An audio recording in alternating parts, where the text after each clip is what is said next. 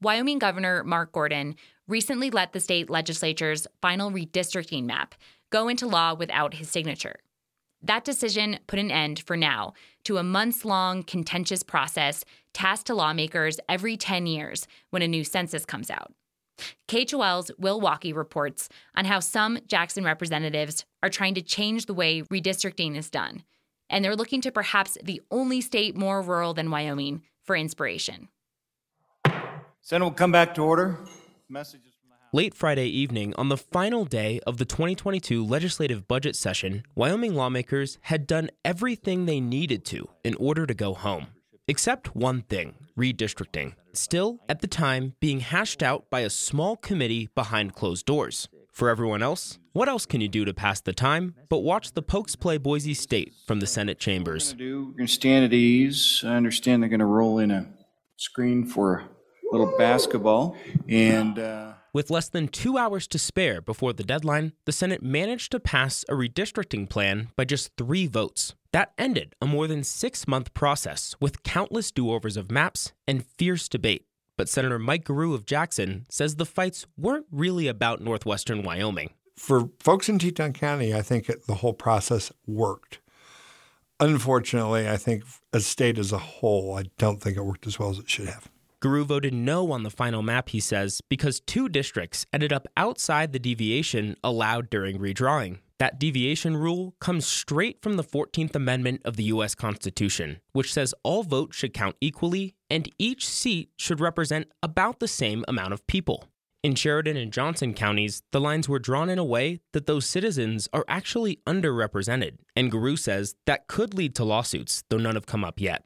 If someone sues who lives there and says, hey, you guys screwed this up, I think they'd stand a good chance of winning. Then someone else is going to draw the maps. Now a judge is going to draw a map. So why would the legislature create something vulnerable to lawsuits? Well, the process of redistricting itself may have something to do with it. In the Cowboy State, lawmakers themselves draw the final lines, and Garreau says that can make things messy.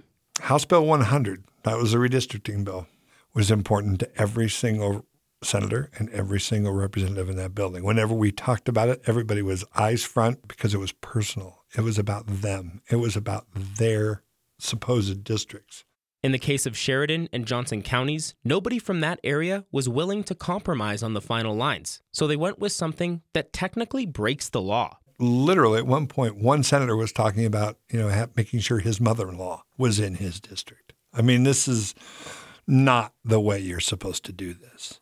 That's why Garreau and other Jackson area representatives got inspired to look into how other states get redistricting done. And it turns out Wyoming is not the first place to deal with issues like these. My name is Nicole Borromeo. I serve as the Alaska Federation of Natives Executive Vice President and General Counsel. Borromeo is one of 5 members of Alaska's Independent Redistricting Commission, which was established through a citizens' vote in 1998. Before that, the governor used to draw the districts based on a board that he selected.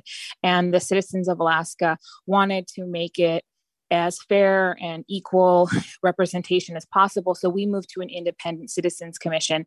Borromeo is a nonpartisan voter who currently lives in Anchorage, but has worked all over the last frontier. In her role, she says she attended 23 public hearings and spent more than 300 hours working with mapping software to present a final map within deviation this year.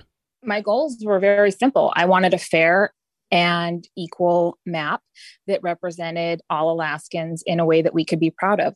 The way Alaska's board works isn't devoid of party politics. The governor appoints 2 members to the board, the Senate and House speakers each make one choice, and the Chief Justice of the state Supreme Court makes the final pick. But Borromeo says, together, board members are able to see the bigger, complicated picture. It's like a maddening game of whack-a-mole. When you take in a certain census block, it skews the population. So you're borrowing from the district next door to make it within permissible deviation. So it's a difficult charge for sure. Garreau thinks an independent commission would be able to find compromises more easily in Wyoming. But when he tried to introduce an Alaska-style redistricting bill onto the floor, it failed quickly. Speaking during a meeting on March 8th, Republican Senator Dave Kinski of Sheridan explained his opposition. I just cannot imagine any expert that is going to understand my district like I do.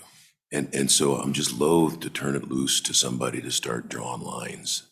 Alaska's process also isn't without its problems. The state Supreme Court has already asked them to redraw certain lines in one gerrymandering case. But in general, independent commissions can create fairer, more competitive voting districts compared to their counterparts, according to the New York Times and 538. Borromeo says the critical thing to her is that the public knows what's happening the whole time. No last-minute changes, and elected officials are treated just like any other citizen.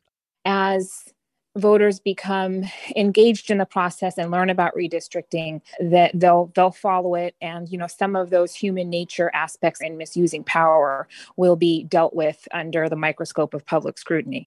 Now that a new map is drawn for Wyoming, Guru says other issues are likely to take precedent in future lawmaking sessions. But he still hopes this year's tumultuous process will convince lawmakers to change the way things are done before the next census in 2030. Will Walkie, KHOL News.